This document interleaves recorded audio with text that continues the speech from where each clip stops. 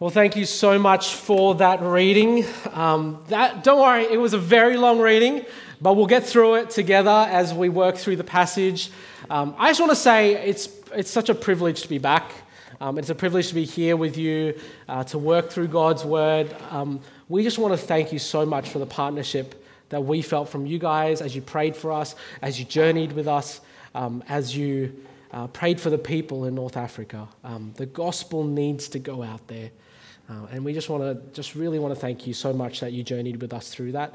And really, we believe strongly that it's through the prayers of his people and God's faithfulness that he carried us through quite a tumultuous 3 years for us. But before we get into this particular passage, let me pray and we'll get stuck into God's word, yeah? Heavenly Father, Lord, I thank you so much that you are a God who is with us. And you're with us through hard times, and you're with us through the joyful times. Lord, I pray that as we come before your word this morning, I want to thank you that you are a God who speaks to us through your word. And I pray that as we hear your word and as we walk out these doors, may you help us to not walk out without hearing your word and responding to it. So I pray this in your Son's most precious name. Amen. Well, I am a guy who likes to cook, but the problem is that I am really bad at baking cakes. And part of the reason is that I'm not sure if you're good at baking cakes, but I'm really bad. And part of the reason for me being bad for me is that it just never looks like what I expect it to. It never turns out the way I want it to. So you get the recipe, you put the flour, you put the eggs, and you put you mix all the ingredients in, you put it in the oven, and then you wait, and you're like, there's expectation that, okay, this cake's going to come out exactly how I picture it. And then it comes out, and for some strange reason, there's a hole in the middle of the cake. And I wasn't wanting a hole in the middle of the cake. And so it's just all this pent-up expectation that is not met. And it's disappointing. And getting started again just seems too hard. Sometimes life can be a little bit like that, can't it? Whether that is in these last 3 years, and then we had these plans that were all laid out 3 years ago, and then pandemic hit. And now we've got to figure out what to do, how to restart. Maybe it's the lack of routine in pandemic life that's taken a toll. Am I meeting up with a friend or am I not? Or even other things like losing a friend, or that relationship with that family member is not what it should be. It doesn't seem repairable. Or getting that diagnosis that there's not long to live. And everything in life just goes on pause. Or we lose a job. Or our degree doesn't amount to what we expect it to. Or retirement is not what it turned out to be. What do we do when life is hard and we can't see God's goodness? That's the question that I want to answer today, and I want to work through in Judges 6. What do we do when life is hard and we can't see God's goodness? In Joshua 1:9 it says, "Be strong and courageous. Do not be afraid. Do not be discouraged, for the Lord your God is with you wherever you go." What if it doesn't feel like that? What do we do if it doesn't feel like he's present with us? Well, I want to work through this particular chapter in Judges 6 to answer that question. What do we do when life is hard and we can't see God's goodness? And I think there are two things in this passage for us to remember and two things for us to keep doing. Two things to remember and two things for us to keep doing. So what do we do when life is hard and we can't see God's goodness?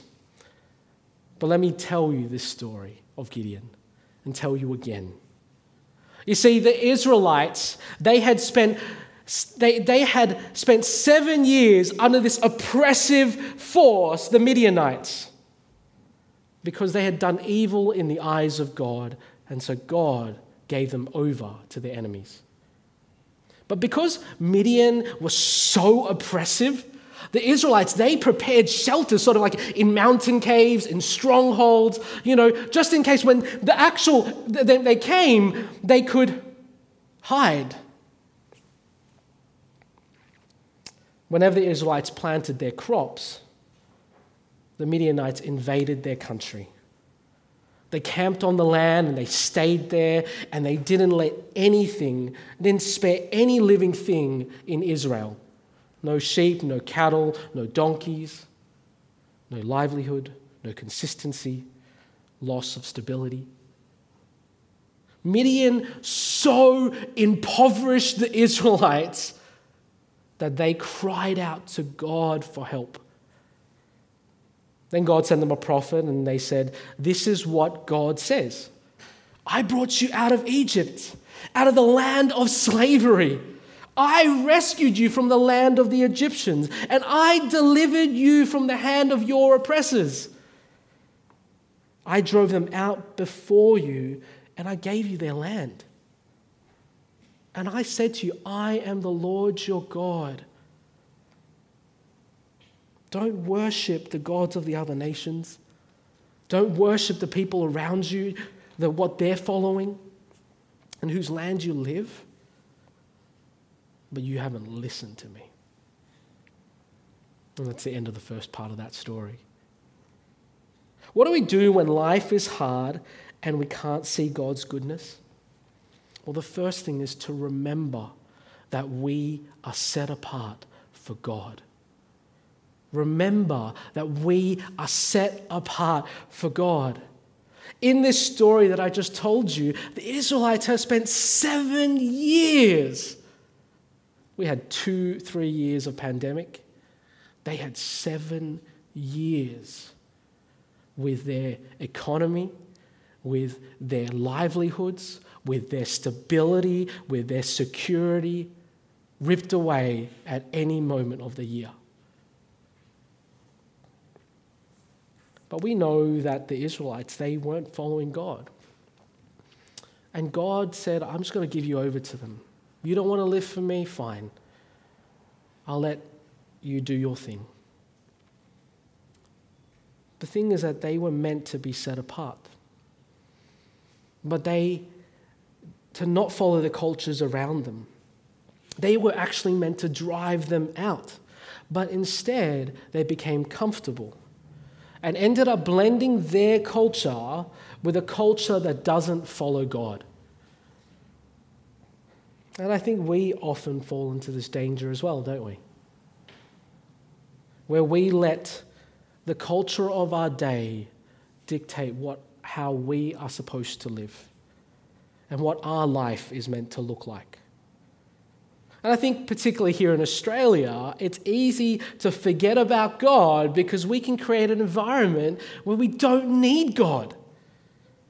Or He's sidelined to fit into the routines of our own day. God wants us to remember that we are set apart. That we have been bought with a price. That Jesus came and died and rose again so that we might have life, so that we might follow Him and Him alone. That our lives are meant to look different to the culture that is around us. I think in Australia, we want to live the best life now. Through experiences, through the next best food adventure, or now that travel has opened up, where to next? Through getting a stable job that we can afford enjoyment and experiences, to return to pre-COVID life, to find security in a place you live or the house you own, to find a better workplace that meets all your needs. We live in a place where it's easy to not have God until we get a diagnosis that takes it all away, where our stability has been rocked. Don't let the last 2 years of COVID drive you back to the same things that you were seeking before that were not of God. Those things are not necessarily bad. Don't hear me say that those things are bad. But when they become the ultimate thing, I think often in life what we do is we hold out our hand, we close our hand and we say, God, don't take this. Whether that is our stability or our money or our finances or our experiences. And we say, I'm going to hold this closely. I'll serve you any other way, but don't take this. And when God takes it, we get frustrated with God and we question God. God wants us to remember that we are set apart for Him. What are the things in your life that you're seeking comfort, security, and stability in that are not of God? What do we do when life is hard and we can't see God's goodness? Well, remember that we are set apart. And second, remember that He uses us even in our weaknesses. Let me continue with this particular story. The angel of God came down and was sitting next to where Gideon was, and Gideon was threshing wheat in a wine press. So he's in this small little hole threshing wheat. He wants to keep it away from his enemies. When an angel of God appeared to Gideon, the angel of God said to Gideon, "The Lord is with you, mighty warrior." What? Sorry, Lord? Gideon said. If God is with us, why has all this happened to us? Where are all the wonders that our ancestors told us about? Didn't God bring us out of Egypt? But now the Lord, God has abandoned us. He's given us over into the hands of these guys who's been doing this for 7 years. And God turned to him and said, "Go in the strength you have and save Israel out of Midian's hand. Aren't I sending you?" What, God? Gideon? What, God? Like, how can I save Israel? My clan, like my group is the weakest in Manasseh, and I'm the smallest, the least even in my own family. And then God answered him and he said, I will be with you, and you will strike down the Midianites, leaving none alive. That ends that part of the story. Remember that He uses us even in our weaknesses. God uses the weak things to shame the strong. He uses our inabilities and not always our abilities. Gideon was a man from a weak tribe, and he even considered himself to be weak. But God was with him in his weaknesses. In our culture, we value people with experience, with status, with prestige, the importance of degrees, of travel, of money, of owning a house, of wealth, of what they have accomplished themselves. But in God's kingdom, who deserves the glory? Not us. Maybe it's in my weakness that God will use me instead of my abilities, because He is the one that deserves the glory. You know, at one time I believed that I was accomplished. I have 2 degrees, I have a wealth of experience working as a therapist with people with disabilities. I had an entrepreneurial spirit, eager to do things, get involved, to be practical. I had a network of people that trusted me, respected me, and would even follow me. But we left that to go to North Africa. And being Chinese Australian, I'm not respected. I'm not wanted. I have no network. And making friends was very difficult. And often I was made to feel more like a domestic servant, can God use me in North Africa? Well, if God uses the weak, he is on my side. Then North Africa may be the place that he wants me to be. So not through how great I am that brings people to faith, but how great he is.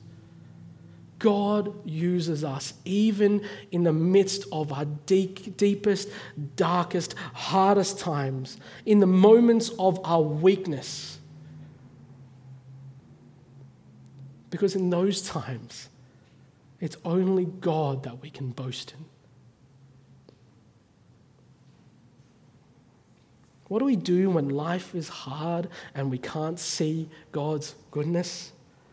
Remember that we're set apart. Remember that he uses us even in our weaknesses. And thirdly, keep taking steps of obedience to God. The story continues. Gideon replies to the angel of the Lord that is with him.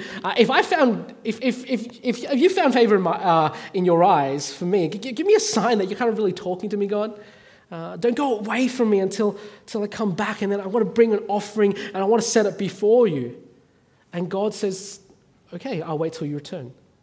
So Gideon goes inside and he prepares a young goat, and then he gets about 16 kilograms of flour and he makes unleavened bread. And then he puts the meat in a basket and its broth in a pot, and he brought them out. And he offered them to God under the tree of his family. And then the angel of God said, take the meat and the bread and put it on the rock, and then pour out the broth. And Gideon did so. Then the angel of the God touched the meat with the bread and the bread with the tip of his staff that was sort of in his hand, and then fire flared up from the rock, just completely consuming the meat and the bread. And then the angel disappeared. When Gideon realized that it was the angel of God, he was like, God, sovereign Lord, I've seen the angel of God face to face. But God said to him, don't be afraid. You're not going to die. So Gideon, he builds an altar there, and then he calls it the Lord is peace, because God said peace to him. That same night, God comes to him and he says, take the prized bull, the second bull from your father's herd, the one probably reserved for Baal, the idol, and the one that's 7 years old, and tear down your father's idol to Baal and the Asherah pole standing right next to it.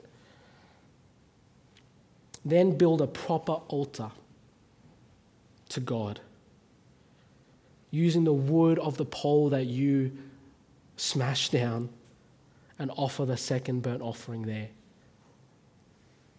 So Gideon takes 10 of his servants, and because he's afraid of the townspeople and he's afraid of his father or his family, he does it at night instead of in the daytime.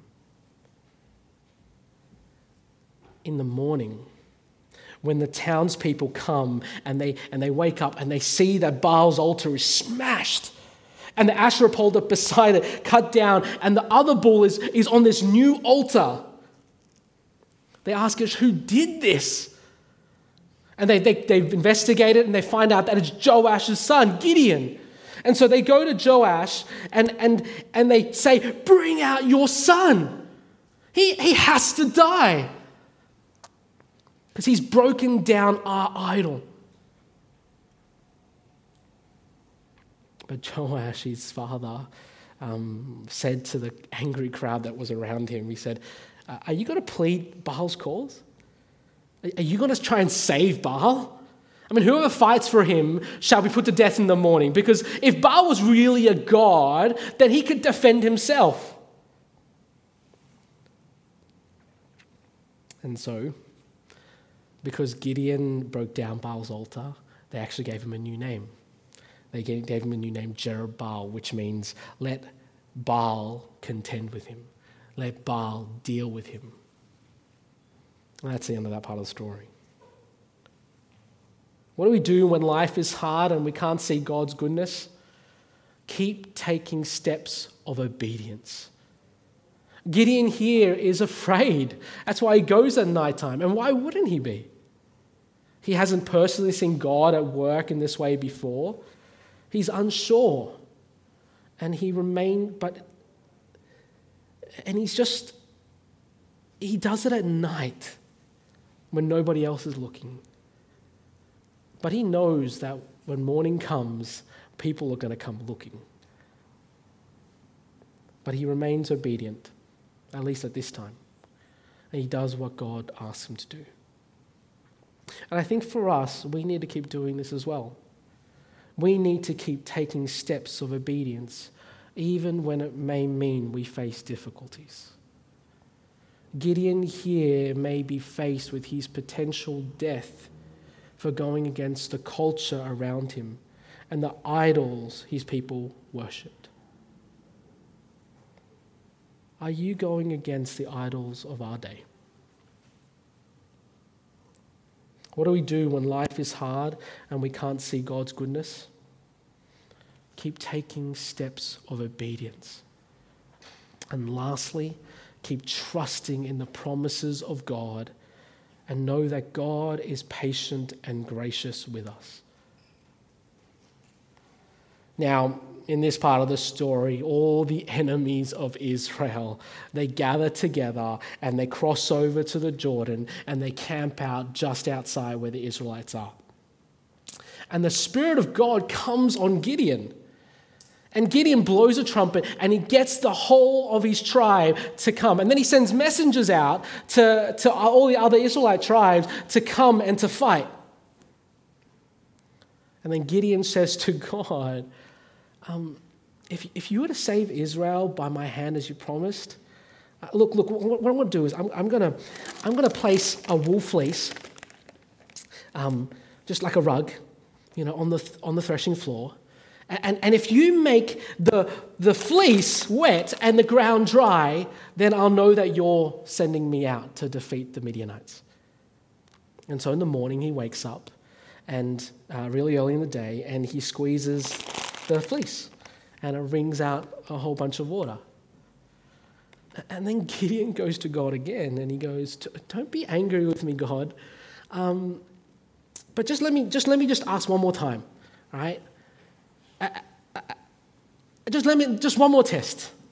What can you just please, make sure that this is dry, the fleece is dry, and the ground is wet. Can you do that? And then that night, God did exactly that. Only the fleece was dry, and the ground was wet. And that's the end part of that story. What do we do when life is hard and we can't see God's goodness? Keep trusting in the promises of God and know that He is patient and gracious with us. But don't be like Gideon. Because here in this story, he doesn't trust God. He's testing God. He's already got the Spirit of the Lord who comes upon him. That's why he calls out his people to go and fight. He's already had the angel come to him and say to him that you will defeat the Midianites. He knows that God is with him, but he doesn't trust it. Gideon forgot really quickly the goodness of God and the restoration, the fact that he was with him when his clan went against him. They were going to kill him. But he forgot it. And he forgot that God was present and the God who could save and the God who will defeat the Midianites. What I want to encourage us this morning is that in this story, God is patient and he's gracious to Gideon. But we shouldn't be testing God's promises as if we don't trust in his promises. We need to remember that God has called us to himself through his son Jesus to be set apart in a world that doesn't follow him, to be in it but not of it.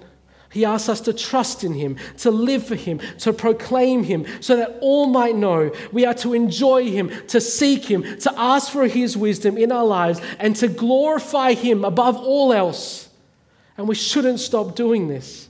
And we should know that his promises to us in the moments of hardship and suffering is that he will never leave us nor forsake us, that he'll be with us to the very end of the age, that he will guide us, and that when we face trials in this life, we have an eternal hope that will never perish, that will never spoil, that will never fade, because our trust is in Jesus' death and resurrection on the cross, and we have certainty in this life and the life to come. What do we do when life is hard and we can't see God's goodness? Remember that we are set apart for him and bought with a price. Remember that he uses us even in our weaknesses to keep taking steps of obedience to him, knowing that he is with us, and keep trusting in God's promises and know that God is patient and gracious with us. Our family is standing here on this side of a very difficult 3 years where we faced hardships and pain and suffering and many tears. And there were times I honestly couldn't see God's goodness. That God would allow us to face what we did almost to the point that I wanted to give up. But looking back, I can confidently say that in the midst of an attempted break-in into my home, the concussion of my child, racism on a daily basis, team conflict, border closures, detainment, and questioning, getting COVID, loss of a passport, and no easy way to return to Australia, I can confidently say that God is good.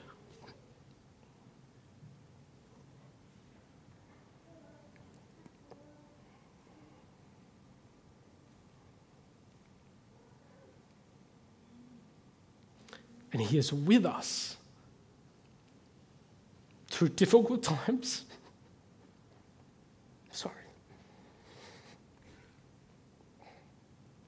What do we do when life is hard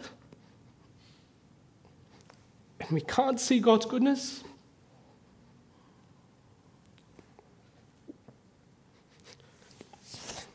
Remember that we are set apart for Christ, that he's called us to a new life in him, and to keep living that out. To remember that he uses us in our weaknesses. Keep taking steps of obedience, knowing that he is with us through the darkest storms. And keep trusting in God's promises, remembering that he is patient and gracious with us. Let's pray.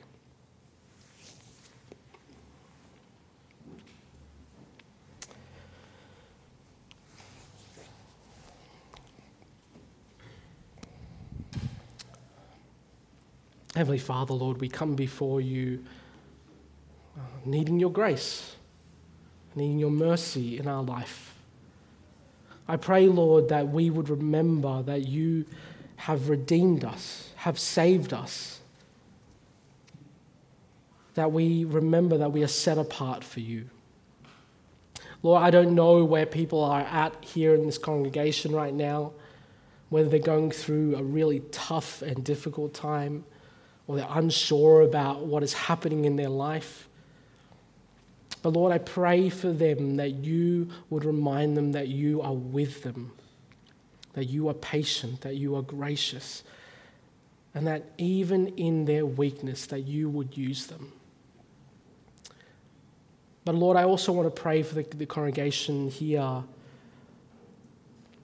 if they have forgotten what it is to live for you, and to remind them and that you are better than anything that's in this world, and that you have set them apart for your glory and for your kingdom.